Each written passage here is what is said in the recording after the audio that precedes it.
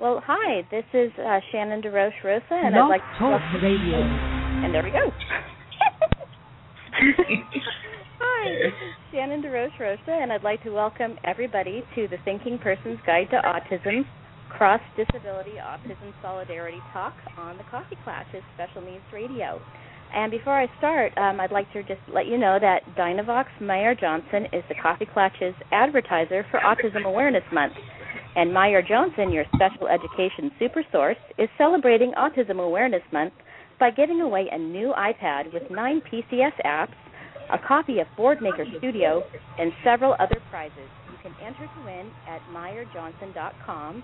That's Meyer-Johnson.com. So, again, I'm Shannon Rosa. I'm the senior editor and managing editor of the Thinking Persons Guide to Autism, one of a team of 5.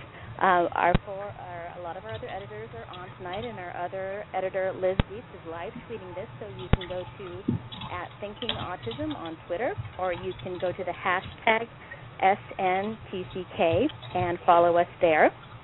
And I'd like to tell you a little bit about Thinking Persons Guide to Autism is a book and blog project that is essentially the resource we wish we'd had when autism first became a part of our life. It's a one-stop source for carefully curated, evidence-based information from autism parents, autistics, and autism professionals. And the goal of the Thinking Persons Guide to Autism is to help you fast forward past society's rampant autism fabrications and negativity by providing clear, thoughtfully presented, balanced, and referenced information.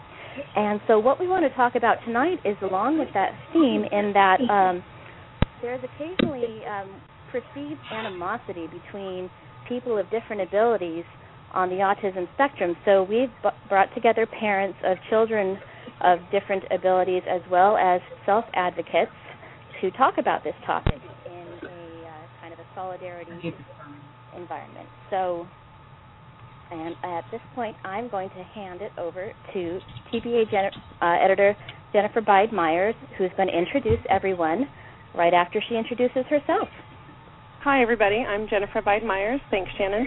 I'm also a co-founder and editor for Thinking Persons Guide to Autism, and I'm sort of the behind-the-scenes person who runs our nonprofit, which is the umbrella over Thinking Persons Guide to Autism. And I'm a writer and an editor, and I blog at jennyalice.com, and I have a son, Jack, who has autism and mild cerebral palsy, and I also have a daughter, Katie, who's almost 6, and you can find me online all over the place, salon.com and care.com, and I'm a regular contributor at Dandelion. And so I want to go ahead and introduce the other people that we have on tonight. We have TPGA editor and contributor Carol Greenburg, and she's the executive director of New York Special Needs Consulting. She is a special education consultant and lay advocate in the private practice, and she serves the 5 the boroughs of New York City and then beyond that as well. Her unique perspective as an adult with Asperger's syndrome and as the mother of a severely language-delayed autistic child informs all of her work. Thanks for being here, Carol. Hi. And I think we have Emily Willingham. Are you on? Yes. Okay, we have Emily is our science editor, our science writer at Thinking Persons Guide to Autism. She is a compulsive biologist and also an autism parent. She's the science editor for Thinking Persons Guide to Autism, and she's also a contributor to our book and blog, and she's also the managing editor at XX Science. We also have TPGA contributor Christa Dahlstrom, who is a writer and designer in the education and training field, and she's the parent of an 8-year-old autistic hyperlexic boy and has been writing about their family at the blog Hyperlexicon for the past 5 years. It's a great blog. She's also the executive producer of a new TV show, which is very exciting. It's a TV show for quirky kids and their families called Flummox and Friends, and she's just finished shooting the pilot episode. And we have TPGA editor and contributor Kassiane Sibley. Did I get it right there? Yes, you did. You win a prize. Woohoo! And she has been autistic her whole life and has been doing autistic activism since high school. She blogs at Radical Neurodivergence Speaking, which is at timetolisten.blogspot.com. And she's presented about activism and teaching self-advocacy at a number of conferences over the last 10 years. She contributed to 2004's Ask and Tell, Self-Advocacy and Disclosure for People on the Autism Spectrum, and the editor for that book was it was Stephen Shore. And she's also training to be a pediatric neurologist, which I'm very thankful for because we need more of those. And then, as Shannon mentioned, we also have TPGA co-founder Liz Dietz, who is live tweeting this broadcast, and you can follow along by looking for the hashtag SNTCK. And maybe we'll even have time for some questions towards the end of the show. So let's go ahead and get started. Shannon? So I just remembered after listening to everybody's bios, I forgot to introduce myself. So I'm the parent of an adorable 11-year-old boy, Leo, who is autistic and is generally not terribly conversational, but gets his needs across quite diligently and is going to be learning how to do so soon using his iPad, we're hoping. Let's see, I've written for the Bill and Melinda Gates Foundation, the New York Times, Wall Street Journal, interviews, and KQED Forum, blah, blah, blah, blah, blah. My personal website where I write about evidence-based approaches and a lot of iPad stuff and a whole lot of geekery is at squiddalicious.com, and I'm also blogher.com's contributing editor for parenting kids with special needs. So that's me. And what we wanted to do now is just get right into the meat of the thing. And so I wanted to ask Christa a question. You were quoted and interviewed for Amy Harmon's recent New York Times article, The Autism Wars, and you talked about occasionally deferring to autism parents whose children's needs are more obvious than your son's. So can you talk a bit about that dynamic, especially in the context of your son's less obvious and in some cases invisible struggles? Sure. That New York Times story that you talked about included an example of a remark that I see only, thankfully, occasionally on my blog and maybe more often on other forums. It's sort of arguing that the kind of experience that our family has isn't as valid in the discussion because my son's challenges aren't, and I should use air quotes around this, severe enough. I'm really thankful that my community that I'm around most of the time is supportive, and I don't end up in that discourse, but I know it's out there, and I have to admit I feel pretty ill-equipped to engage with other parents who kind of go there in kind of a misery competition. So I kind of opt out of those conversations, and that's kind of what that quote was getting at.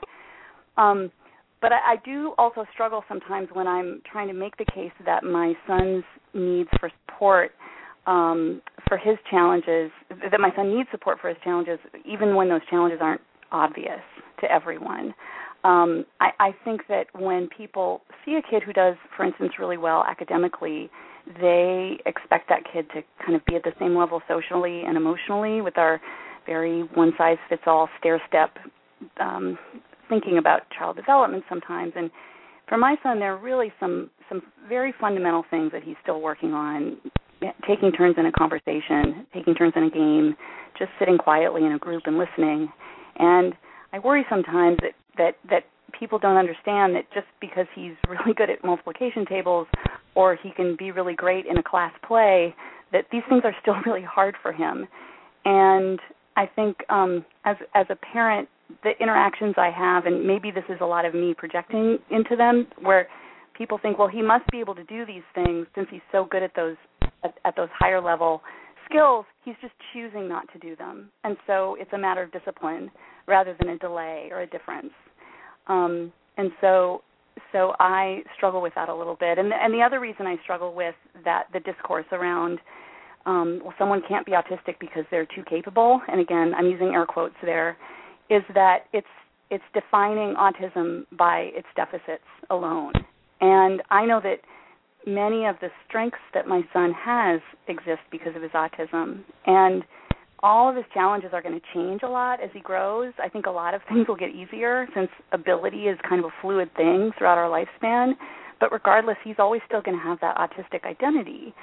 And that's why I think that idea of connection and support among people with different abilities is so important, because of that essential identity, even though abilities can be fluid. So I sort of feel like despite the discourse that I encounter occasionally that does represent an unfortunate animosity that we see sometimes, I think that anything that makes the world better and a more accepting place for any autistic person, regardless of age or ability, is going to make the world a better place for my son. Thanks so much, Christa. This is Jen. I love that you said ability is a fluid thing, because I think that also plays into a lot of the high-functioning, low-functioning talk that we hear a lot. I know my son has variable skills, and depending on the day and everything else that's going on, those abilities change. That's so true. I was just reflecting with my husband that he was in the classroom one day when my son had a field trip, and in the classroom in the structured environment, he was absolutely at ease and following routines and doing great. And then they went on the field trip, and it was a very different kid outside of that structured routine. So yeah, it's very up and down. Now, Kassiane, in that same Excuse me? I did it wrong. Kassiane, in that same New York Times article, Zoe Gross talked about how hard it is, how taxing it is to mask one's autism on a daily basis. Is that something you experience, and what's your approach to that? When I really, really have to pass, it is like the most exhausting thing in the world. I'm going to tell you now, I'm a weird kid. I wear earplugs to class. If a teacher has a problem with it, that's their problem. I wear blue glasses. I stim in public because I'm a grown-up now. I don't care. But if I have to pass, it's like really, really exhausting, and then I have to go home and just hang out under a blanket for hours and hang out with my cat. Wait, can you explain, why do you wear the blue glasses? How does that help you? Well, I have photosensitive epilepsy, and also, do you know what scotoma are? With like floaters on steroids. Right. If I look at something white without my blue glasses, I've got these rainbow-colored floaters on steroids, and they're very, very pretty.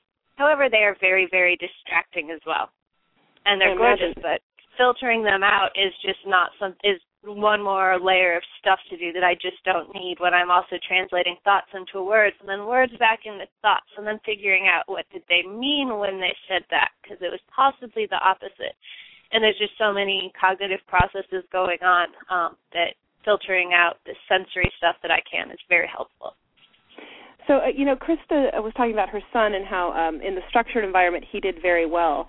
Do you find yourself seeking those kind of structured environments where you can have an expectation of what's going to happen next, or are you, because you are older and you've had more time to sort of figure out how you are and how you interact with the world, are you able to be in more unstructured environments on a more regular basis? You can set a clock by how I run my gymnastics classes. I'm a little bit of a structure freak. There are some situations in which I can be fairly spontaneous because there are situations where it is structured that I will be spontaneous, if that made any sense. Actually, that makes perfect sense to me. People sometimes think that my husband and I are spontaneous because we will pack up the kids and drive halfway across the state to a national park. But in truth, it's because we prepare for so many different events. We're not spontaneous. We're just picking up one of our ready-to-go, like our go bag sort of, for that part of our life. So that does make sense to me. Okay. Well, this is Shannon again, and I really appreciate hearing a lot about what you have to say about how you're experiencing the world, Kassiane, and having to filter out various input sources, because that really, really helps me understand how things are for my son, because he's not much for conversation, and the way that I get information about what the world might be like for him is by talking to people like you and other autistics. So thank you so much for sharing that. I wanted to then ask Carol and Emily have both written and talked a lot recently in areas like parents.com and on our own site, thinkingautismguide.com, where we're having a series of posts called Slice of Life, where we're profiling different autistic people of all ages and abilities. We're now actually posting multiple profiles per day, and Carol and Emily were kind enough to let us feature them, and you both talked about how you and your sons really get each other, how you have shared autistic traits that bring kind of a special dynamic to your parenting and relationship to your children. So I was wondering if first Carol and then Emily could talk about that a little bit. This is Carol, and I'd be happy to talk about that. It really struck a note with me when Kassiane talked about masking and how difficult and how draining that is, because I received it later in life diagnosis. I'm about to turn 49, and I was only diagnosed when I was 44. So I've spent my life masking. And now, just in the past year, I'm just beginning to learn how to not mask. And it's very, very difficult. I feel very, very uncomfortable when I let my autism show. I'm an absolute expert masker. I'm exhausted at the end of the day, just like Kassiane said, but I am an expert at it. I've been practicing it a long time, and there are certain situations in which I really do need to let the mask down, and that affects my parenting because I want to be sure I'm teaching my son the right things. I want to be sure I'm teaching him things that will improve his quality of life. Unlike me, he was diagnosed at 3.5 and has received all kinds of intervention, which I never received. So in that area, he's way ahead of me in some ways. But he also, there are some things that he needs to conform to, and then there are other things he doesn't need to conform to. And it's very hard for me, because I'm autistic too, to tell when I should demand that he conform and when I shouldn't. So that just struck me. But I would say that overall, one of the things I've been thinking about a lot since I got my diagnosis a couple of years after my son's diagnosis is that a lot of things that worry me, and I'm a parent and it's my job to worry, so of course I'm going to worry. A lot of things that worry me I find a little more manageable because I see the same things, I see some of the exact same stims in my son that I had myself, which is really intriguing to me because my son is minimally verbal, and I obviously, I never had a language delay. I've always spoken very fluently. So it's very interesting to see that somebody on two people related so closely on such different parts of the spectrum can have so many similarities. And when I see him doing a stim that I used to do at his age or maybe a little younger, I don't tend to worry about it as much as, say, my husband, who is not diagnosed as autistic, who, every new thing, he's like, is this something we should worry about or not? And I kept telling him recently, there was this one stim that our son was doing, and he was a little bit concerned, and I said, I wasn't concerned about that because I remember doing that. I did the exact same thing. It was a vocal stim. Most of our mutual stims are vocal stims. And he started talking in an unusual way, and the speech therapist explained that it was his way of processing language. And I said, yeah, that sounds about right. That sounds like the reason that I did it too, even though I wasn't conscious of it at the time. So seeing him do that stuff that I used to do makes me think, okay, well, it passed for me. It'll pass for him. This stuff is very fluid, and autistic people are like anybody else in the sense that we all grow and develop and change. Lies. What?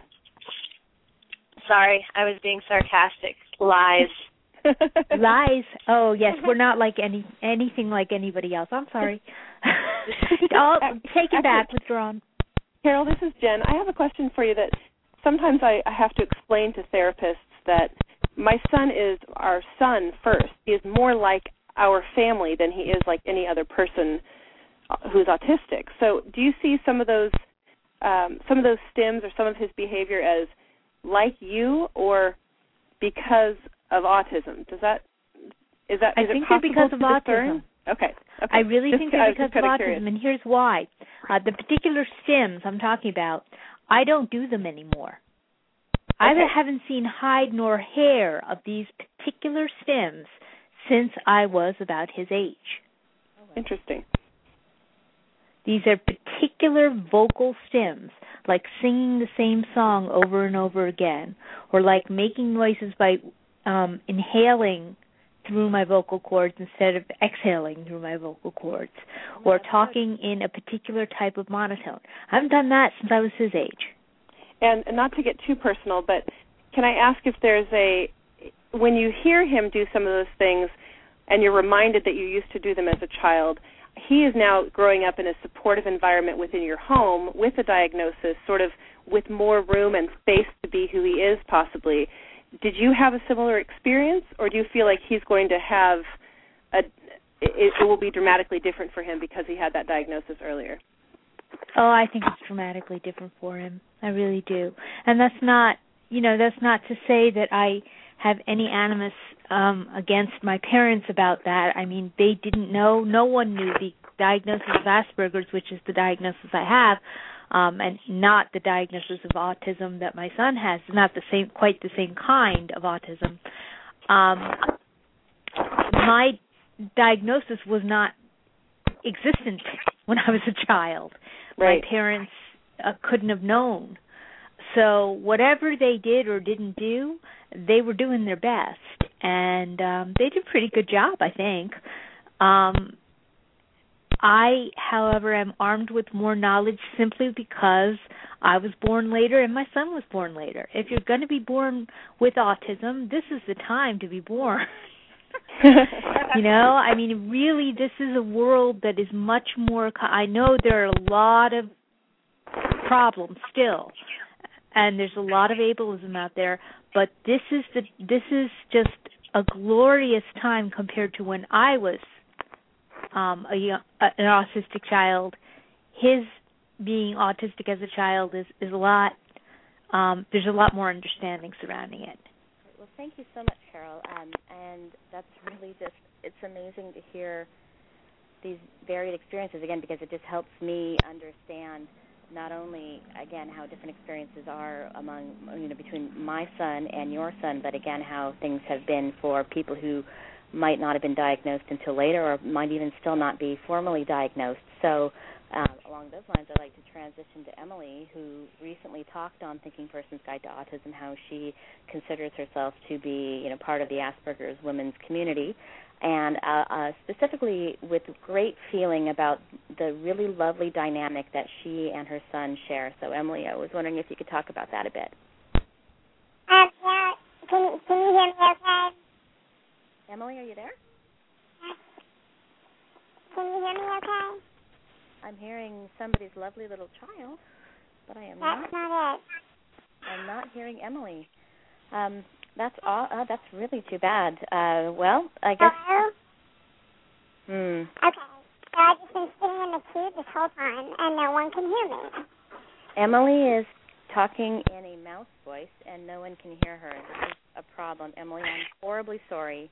I think that I'm hoping Chuck is listening and that he could maybe work with you on figuring out what's going on. I'm sorry, sweetheart. We're gonna go ahead and just talk about the next thing. I wanted to thank Carol and all of our autistic guests for, again, these insights, because I've just learned so much from self-advocates of all abilities, not just the ones who are able to communicate by speaking, but communicate by typing and by various ways, and they really helped me understand my son so much better. I just even recently, we were lucky enough to take a trip to the Cal Academy with a couple of our friends, Zoe Gross, who we talked about before, and Julia Bascom. And, I don't think my son has ever been so beautifully and naturally supported in a great, big, overwhelming public environment. The fact that he wanted to run around in circles, they were just saying, oh, that looks so soothing, and oh, he must be so happy, as opposed to people backing away and treating him like the weird kid. It was just absolutely wonderful. And another example was he had a real problem a couple of weeks ago where he couldn't stop picking at the skin underneath his nose because he had a bloody nose, and then he kept picking at it, and it was a scab that he had for 3 weeks. It wouldn't go away. And another person that we were with said that, oh, well, of course he's doing that. It's amazing that meeting me today that I don't have a sore on my face. That's something I absolutely love, picking at my skin. And so he gave me a bunch of, approaches that we could try, things that she does. Like she'll put Scotch tape on her arms, or she'll put Elmer's glue and spread it out on her arm and let it dry and then pick that off so that she'll get the same kind of reinforcement from that. And that's such a good idea. I know, and I'm thinking, didn't you guys do that in grade school? I think I said I did. This is Christa. I'm just remembering that I did that, and I used to put it on my fingers, I think. Yeah, mm-hmm. But I was just so grateful because I would not have come up with that on my own, or probably not from at school. His support staff is lovely, but they said, "Well, let's try wearing gloves," and that beat me. Let's put something in his hands, and No, I'm talking in here, Marshall, not to you. So, there's Emily. Emily, I think we can hear you now. Emily. Well, it's the third interface I tried to dial in. So. Fantastic. Emily, so I'm so glad you're here and that we can ask you the question. I don't know if you heard what we wanted to ask you about just this lovely dynamic that you have with your 10-year-old son, TH, and we were wondering if you could talk about that a little bit. Yeah, that would be fine. I'm kind of irritable and cranky at this point, so I hope he's not picking up on that. He does tend to pick up on all of my moods. What I was going to say about it is that I think it's been useful because I've already gone through 40 years of learning social algorithms and how these things, how people interact, kind of watching them and taking notes and trying to integrate them into my own behaviors. And because he and I are so similar in a lot of ways, that helps me sort of instinctively know what might work for him or ways that might help him understand how to integrate his own behaviors. And the only other thing I was going to say, because I don't want to take up too much time since we've already moved on, is that I've spent also those 40 years working to get down to sort of an understanding of the core of who I am and what I am and accepting that as completely as I think I possibly can. Not that I don't have work to do or anything, but I'm just really comfortable with who I am. And because I'd already achieved that level of acceptance after years of not living a very happy existence, that helped me to just pretty much immediately recognize, understand, and accept who my son was. I had no trouble at all with any of that. It was just instinctive to me from the very beginning. Great. Well, I think that Jen has a question after that. I really appreciate hearing from you on that. And I hope that we all, I'm fairly comfortable with myself, I would say now at 40. I think I'm 42. I can never remember how old I am. I just don't care anymore. Exactly. I've got things to do and people to take care of and people to adore, like I think pretty much everybody on this call. So, it's just not an issue. So thank you for spreading that message. I think this is Jen. Shannon, I think what Emily said and what you just said makes such sense to me. I realized that one of the things that has been so dramatic for me in the last 2 years with Jack, I never had a transition. I never felt like I lost my child. I never felt like poor me or any of those negative the negative communication that is sometimes about being a parent of a child with autism. None of that happened for me. But I know that what's happened in the last couple of years is I've had more interaction with older autistics, is that I always presumed that Jack, who is nonverbal, understands the world around him and understands me when I communicate with him.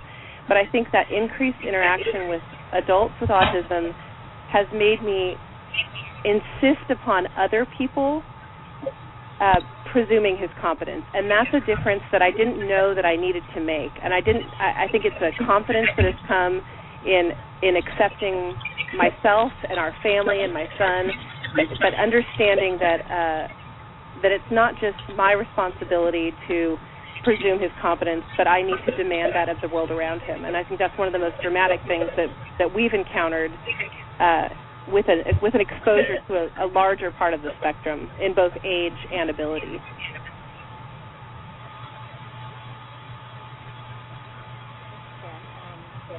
That's amazing. I really appreciate this. This is Shannon.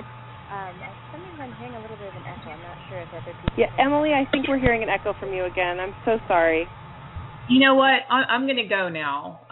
It's been nice talking to everybody, and I will talk with y'all later. The only other thing I wanted to say is I had something coming up. I just wanted to say that one thing that people don't seem to talk about so much is the grimacing aspects, the faces that, for example, my son makes that get misconstrued fairly consistently. And so if somebody would like to address that, that would be great. Yeah, sure, Emily, that's fine. You were kind enough to actually put that, write that down. So. No, I do my best. I'll listen to the rest. Talk to y'all later. All right. Thanks, Emily. So this is Shannon. I'd really be interested in hearing more from everybody about what you'd really like people to understand about your autism or your child's autism. So, Christa, would you be willing to go first? Sure.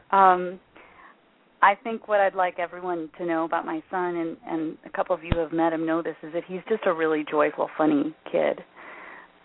He's really creative, and we just have a lot of fun at our house. And I think that's what I would want people to know about him and our family. I certainly don't want him defined by his challenges, but I do want people to recognize that his needs for support are real and they're valid, and they're really critical for his success. He's just great and a lot of fun, and really getting into the Lord of the Rings right now, and I'm really happy about that. That's just fantastic. And Ben and my daughter India, this is Shannon again, are good friends, so that gives them something that they can talk about, Balrogs and such. That's fantastic. Yeah. I'm feeling like I might need to reread the books at this point so I can keep up with all of my friends' children. Yeah. See, if you were autistic, you would have memorized them. I know, and I don't read Star Trek either. If you were really, really autistic, you'd go to the premiere in an elf dress. Well, yeah. Bam. I think I've got more of a hobbit physique, unfortunately. Hey, hobbits are cool. I've got the furry feet and everything, man. So, Kassiane, maybe you can. Why don't you go ahead and tell us a little bit more? I love that you went to the opening in a hobbit dress. That's fantastic. Is there anything else that you'd want to share about your autism? Well, it was an elf dress, actually. I still have it. But well, first, okay, I can do calculus. I'm really freaking good at calculus. I also can't cook without setting my kitchen on fire. Wow. These are vastly different skill sets, and people don't comprehend that being able to do thing A and being able to do thing G are not remotely related. I'm really, really silly. You know, that whole humorless autistic stereotype. Yeah, no. And my diagnosis is unassailable. Autistic people are silly. Some of the things I do to cope with the world, people think are me being rude, but I promise you, if I am being rude, you will know. There's no denying guessing it. On that there's clueless, there's taking care of myself, and then there's, hi, I don't like you, I'm being rude now. These are very discrete categories. And I think that people really need to be a bit kinder about the ways that people who are processing much, much more, because we take in much, much more and are running different operating systems. People need to be much kinder about how we apparently appear, because we're not even doing anything harmful or bad or even that obnoxious, and people throw their hissy fit about it, and that's ridiculous. I'd rather just have jokes. Yeah, I wish it were like that too. I get yelled at on average less often than I used to. It used to be every single day, several times a day. Now, the older I've gotten and the more experiences I've had, and because I'm autistic, I'm very good at pattern recognition, which a lot of us are. I recognize the patterns that in this situation you say this and not that, or you'll have a response that you won't like. But yeah, masking, when you learn to mask better, one of the advantages is you get to make choices. I have a joke that I can breathe in an inflammatory manner, because people get mad at me for literally everything I do. It's kind of ridiculous, so I choose to make it funny. Yeah, I know what you mean. I know what you mean. I want to make sure, this is Jen, because Emily had to go because of technical difficulties. She was talking a little bit about TH and the grimacing, and I'm going to kind of paraphrase what she's left for me in notes here. And she says, children and adults have always received the grimacing in the wrong way. She says, I think we tend to overread and overinterpret facial expressions as having greater meanings or more specific meanings than they really have, or perhaps as they were intended. Grimacing isn't something I see people discuss a lot with autism, but for my son, it's expressing something very different from the way most people seem to perceive it. Along the same lines, I'll always appreciate it, as will my son, I'm pretty sure, if people just say what they're feeling instead of using facial expressions to communicate it, or worse, to disguise it. And I think that goes along with the whole concept of masking, actually, very particularly, and also trying to read some of those patterns. I think that when we're trying to, I know now that I'm a grown-up, I'm trying to believe what people say. Forget autism, I'm trying to understand what people say and try and take them at their word and to clarify. And if I'm angry with someone, I try and say, I'm angry with you, so that they don't have to guess, because the world is a lot more simple when we're just direct with each other. So I think for TH, that would be a very helpful thing, is to not use subtle facial expressions to try and communicate major ideas. Well, I'm not sure that neurotypical people can help it, just as a lot of autistic people can't help not reading those expressions. I mean, body language is part of the way that most people communicate. And in that sense, I'm always saying we're not sick, we're not broken, we're neurologically outnumbered. In that sense, we are neurologically outnumbered. I mean, most people who are not autistic can read the subtle facial expressions, and I can't, and my son can't. And it would be nice if people were more understanding of that, but the reality is most people are not, and so we have to meet each other halfway somehow. I need to be able to say what I need. Kassiane is really, it sounds like you're really good at compensating, finding your own ways of compensating for difficulties and not caring what people think about it, and that's terrific.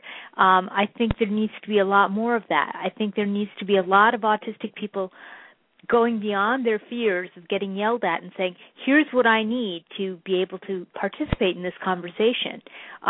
Let me ask you, it looks like you feel angry. Is that the case? I'm afraid I don't read faces very well. I'm afraid I'm going to have to ask you to explicate that expression, that facial expression.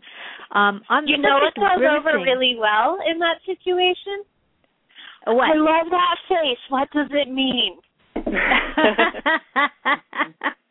I have one with my husband where I say, your angry face and your confused face look exactly the same to me. That is really causing a lot of problems. I think we're fighting when, in fact, you're just trying to ask me what I just said. Carol, this is Jen. I have an idea.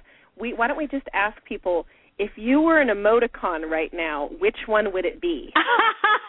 That's great. Oh, my God. Well, it's a good thing Emily's not on, because she's not a fan of emoticons. I know she's not. Actually, it's kind of interesting that we're having this, the facial expressions and the subtleties, and because my son is nonverbal for the most part, unless he slips out a bad word or a very, very clear no or yeehaw for yes, it's important for me to read all of his subtle cues, because his saying yes quite often is just a squint of the eye, and a big hello from him might be grazing your arm. So in our case, Jack's very big, meaningful content comes in very small micro expressions, and if we don't pay attention to those, I guess in this case he's lucky that he is around people who are mostly neurotypical in our family. Well, that's a questionable thing, but for the most part, we can read those social cues. Yeah.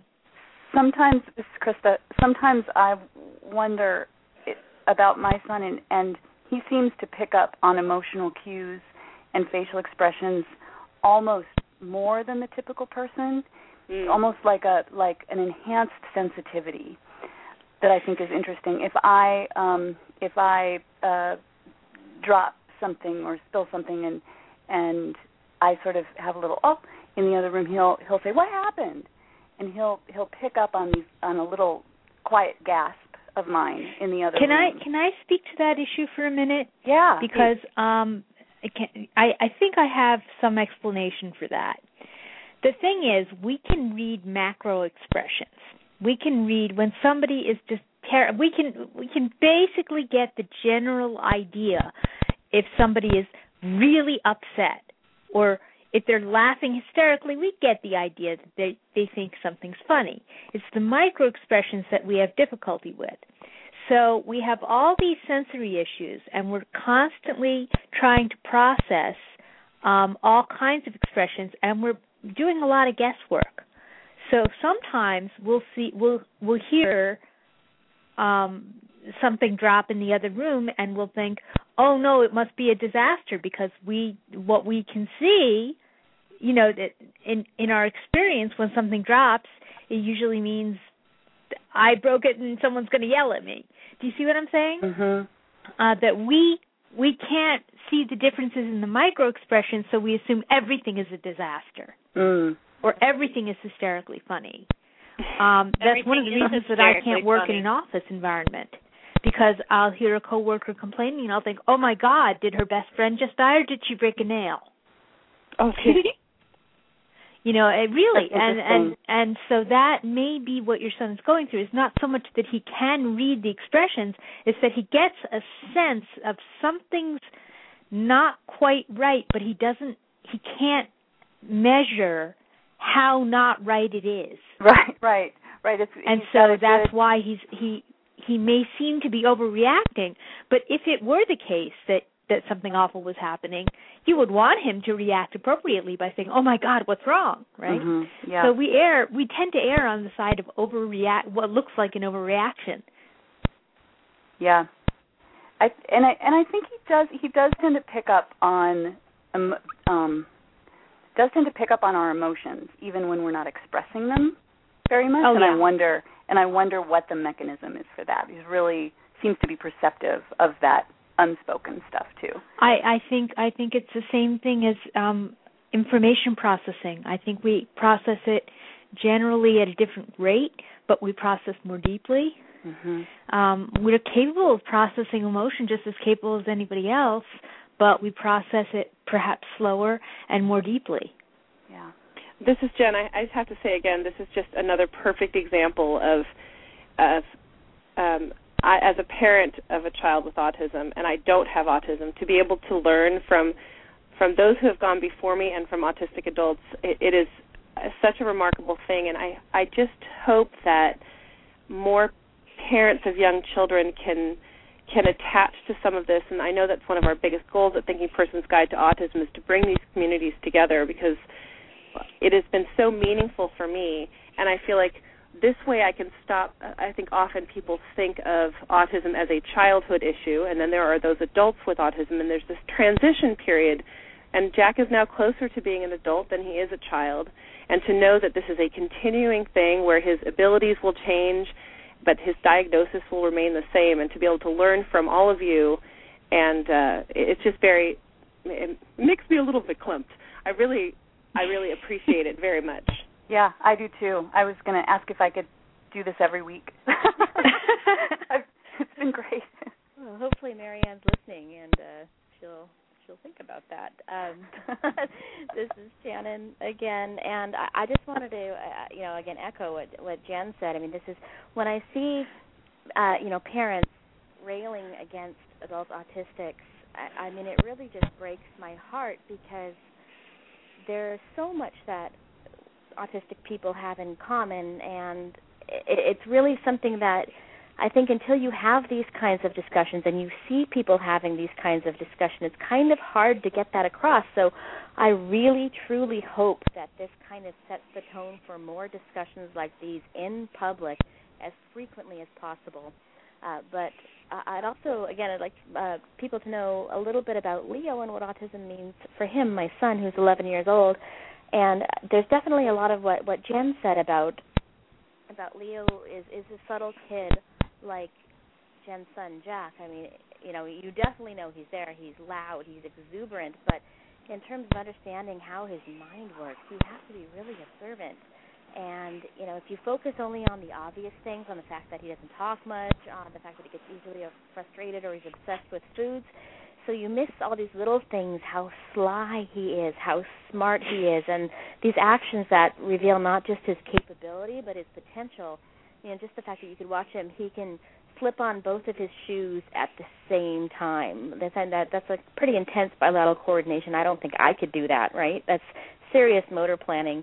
The way he can twiddle things in with 3 different things with 2 hands and toes at the same time. Or, I mean, I can't do that. You know, the way that I'm hyperventilating here because motor planning is my hardest thing. And my son, because he's having intervention, who had trouble with it in the past, is not only no longer having trouble with it, but is becoming an expert at motor planning. Yeah. And you know, I hear about things that require motor planning. It's like, I could never do that in a million years. And my son can do it and more. But luckily, my son is a really, really sweet kid, and he wants to help as much as he receives help. So he's been doing interventions with me, completely unprompted. He'll come into my room, and he will put my shoes in front of me, and he will make me put them on with as little language as possible because he speaks a little but not much. And if I put the wrong shoe on the wrong foot, he'll say no left or no right. He's really trying to teach me exactly the way he was taught at school because he can see that I'm in trouble. That's precious. That's just wonderful. I think, again, I think having these open discussions is critical. We need to do this more often.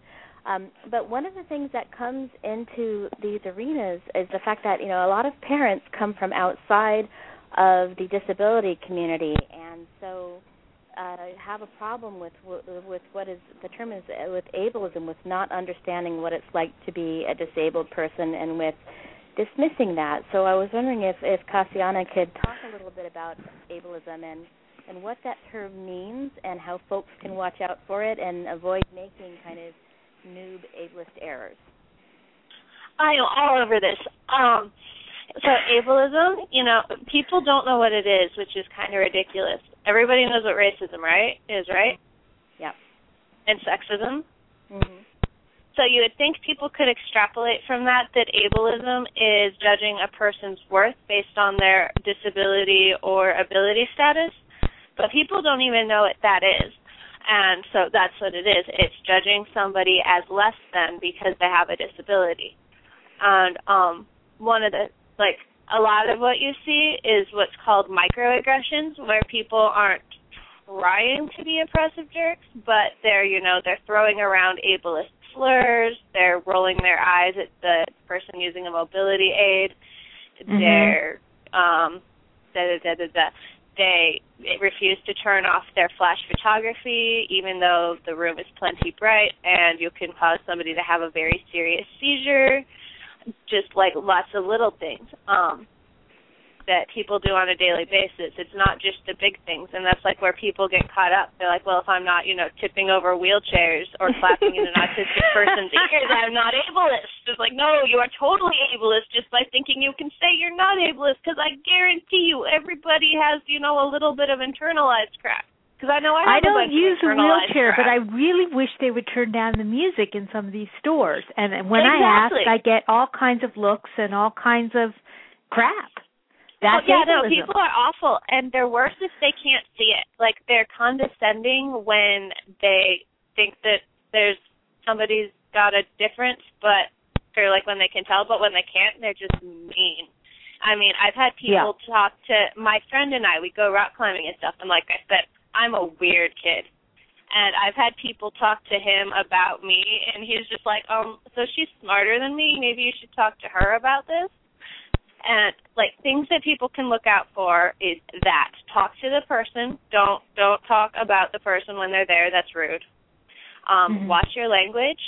And if you're going to say something, really think about if you'd want somebody talking about, like, we're all women here, right? You wouldn't say this person suffers from femaleness.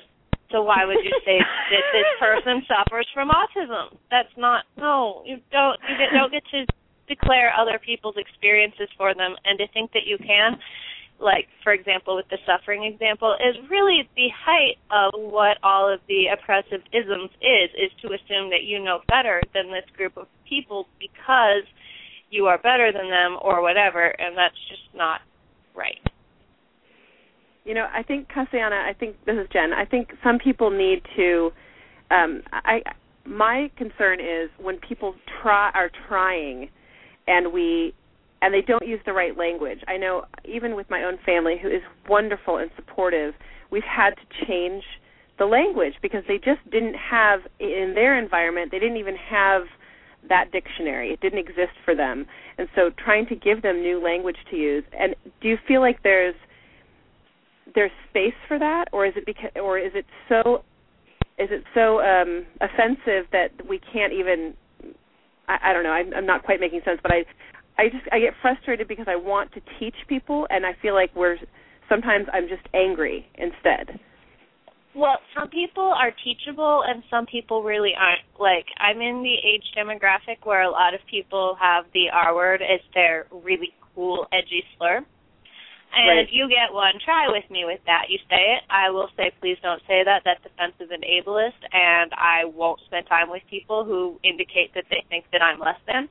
After that, you're pretty much out of shot. Especially, like this one girl, she's getting some kind of fancy graduate degree in 2 months, and she won't stop using the word. And it's like, okay, I know you have a big vocabulary, so you're not educable. So then there's people who are like, oh, my bad, and they, like, really, really try to do things right. And so, you know, there are people who try. Once again, it's pattern recognition. You get it when somebody's trying and somebody is obviously trying, and you get it when somebody obviously doesn't have a willing spirit to try. Mm-hmm. And if somebody doesn't have a willing spirit, I'm not going to waste my time on them because I don't have time. I'm a mother. Ding. Even if my child weren't autistic, I'm a mother. I don't have time. I'm a woman, so I'm expected to take care of everybody and do everything. Even if I didn't have a child at all, I wouldn't have time. I don't have time for that. So when I think that when I recognize a pattern of willingness to change, I'm willing to go as far as that person is, or farther. But when I see an absolute unwillingness to change, and when it's clear that I am expected to conform to whatever their expectations are, I have no time for that. Well, this is Shannon. I have a question, and for Kassiane and Carol both. One thing I've noticed being a member of the autism parenting communities is that there are a lot of parents of children with autism who are, shall we say, rigid thinkers themselves. And so true. Oh, of course. It's so ridiculous, and they're always the ones accusing me of having black and white thinking, and I'm just going, I don't understand.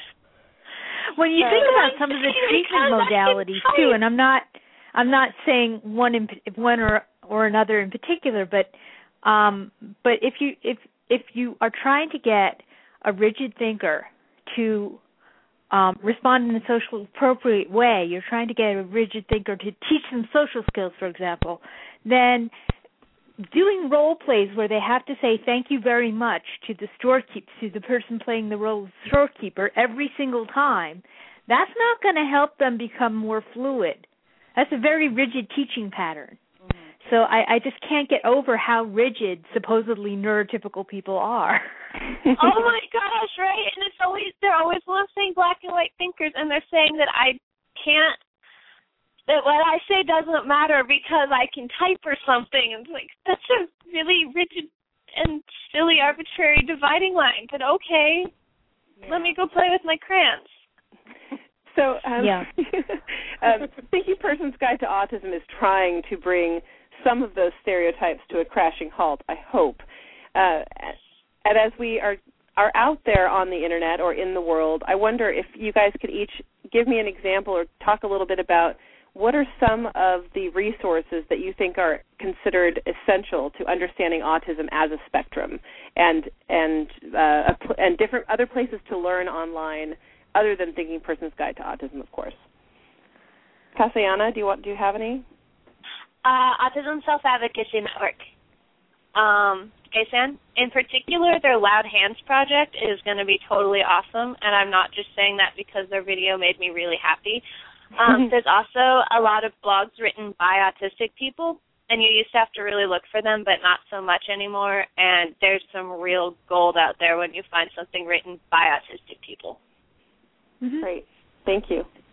Carol, do you have any suggestions? Yes, I do. It's going to sound like a joke, but it really isn't. I was a science fiction editor, and one of the best places to meet quirky people is a science fiction convention or a science fiction forum of some kind, if you're into that sort of thing, or even a skeptics organization, or an organization where people are interested in futurism and interested in critical thinking. You can find a lot of quirky people, maybe on the spectrum, maybe off the spectrum, but certainly as a former science fiction editor, I was really in my comfort zone when I was speaking at a science fiction convention. I was geeking out with everybody else. I didn't seem particularly odd. As a matter of fact, I actually seem more closer to the neurotypical edge of the arena when I'm in a science fiction heavy environment. But people who have passions for things understand passion. And autistic people, despite the stereotype that we are passionless and robotic, actually have a very deep understanding of passion.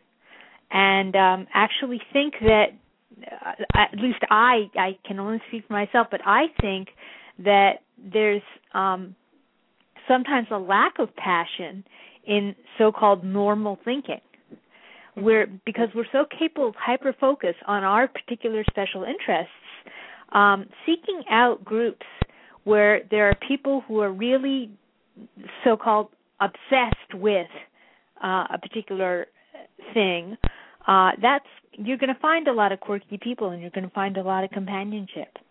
So it's not one source online in particular. It's just, if you have a hobby that you really love, really pursue it. Yeah, right. Real life is okay. I do want to speak to Emily real quick. One of her great resources is Twitter, because she can see autistic people from all parts of the spectrum, and it also is only verbal communication, which is the most useful form of interaction for her. So I wanted to put that one out as. Sure. This is Shannon. Really quickly, I wanted to just address what Carol said about the obsessive component of autism, and I just wanted to encourage people to check out Julia Bascom's essay, The Obsessive Joy of Autism, which you can find at Shift Journal, and I think that's just an absolutely critical reading for anybody interested in autism. Agreed. We have about 3 minutes left on the broadcast, and so just in case, I want to, again, thank Meyer Johnson for supporting the Coffee Klatch, and want to say really quickly that the reason that the Thinking Person's Guide to Autism exists is because we could not find a one-stop, evidence-based, compassionate, expert nexus for autistics, parents, and professionals, and we have an extensive resource page on our site, thinkingautismguide.com. We also have a vibrant Facebook community. So if you go onto our site, thinkingautismguide.com, and click on the Facebook icon, we're on Twitter at thinkingautism, and you can ask us questions at any time at thinkingautism@gmail.com. So I just wanted to get that out there and make sure that we cover everybody else's favorite resources. We've got 2 minutes. Christa, do you have any suggestions? I'll go fast. For parents with school-age children that are sort of in the twice exceptional side, Bright Not Broken by Diane Kennedy, Rebecca Banks, and contributor Temple Grandin. Great for navigating the school system if you have kids that have strengths and weaknesses that are sort of far apart. Dude, I'm an Aspie, a great webcomic by Matt Friedman, which also blows apart the myth that people on the spectrum have no sense of humor. And NBC's Community, which has my favorite pop culture representation of an Aspie. Danny Pudi's portrayal of Abed is compassionate and funny and complicated and really tender-hearted. So I love that. And Christa, can you tell us your Twitter handle real quick? Hyperlexicon. Great. So you can follow her at Hyperlexicon, twitter.com/Hyperlexicon. And Kassiane, your Twitter handle? UVG Cassie, Kassi. And Carol? I am Aspie Advocate. And Shannon? I'm Shannon Rosa, all one word. And I'm Jenny Alice. And then, again, you can find us at twitter.com/thinkingautism. And if you find us on Facebook, the Thinking Person's Guide to Autism, you would we often answer questions right on our Facebook page so that other people can benefit from the answers as well. Oh, and Emily is E.J. Willingham on Twitter. Oh, yes. And so I think that's all we've got time for, but I think we need to do this again, don't you? So, yeah, absolutely. Yes, ma'am. Yes, indeed. Yeah. So thank you so much, everybody, for participating in this cross-disability autism chat, and we will hopefully talk again another time. Thank you. Thank you. I think we've Thank you. Bye. Yeah. So I think we've now stopped recording. So I want to thank everybody from the bottom of my heart for participating in this chat. I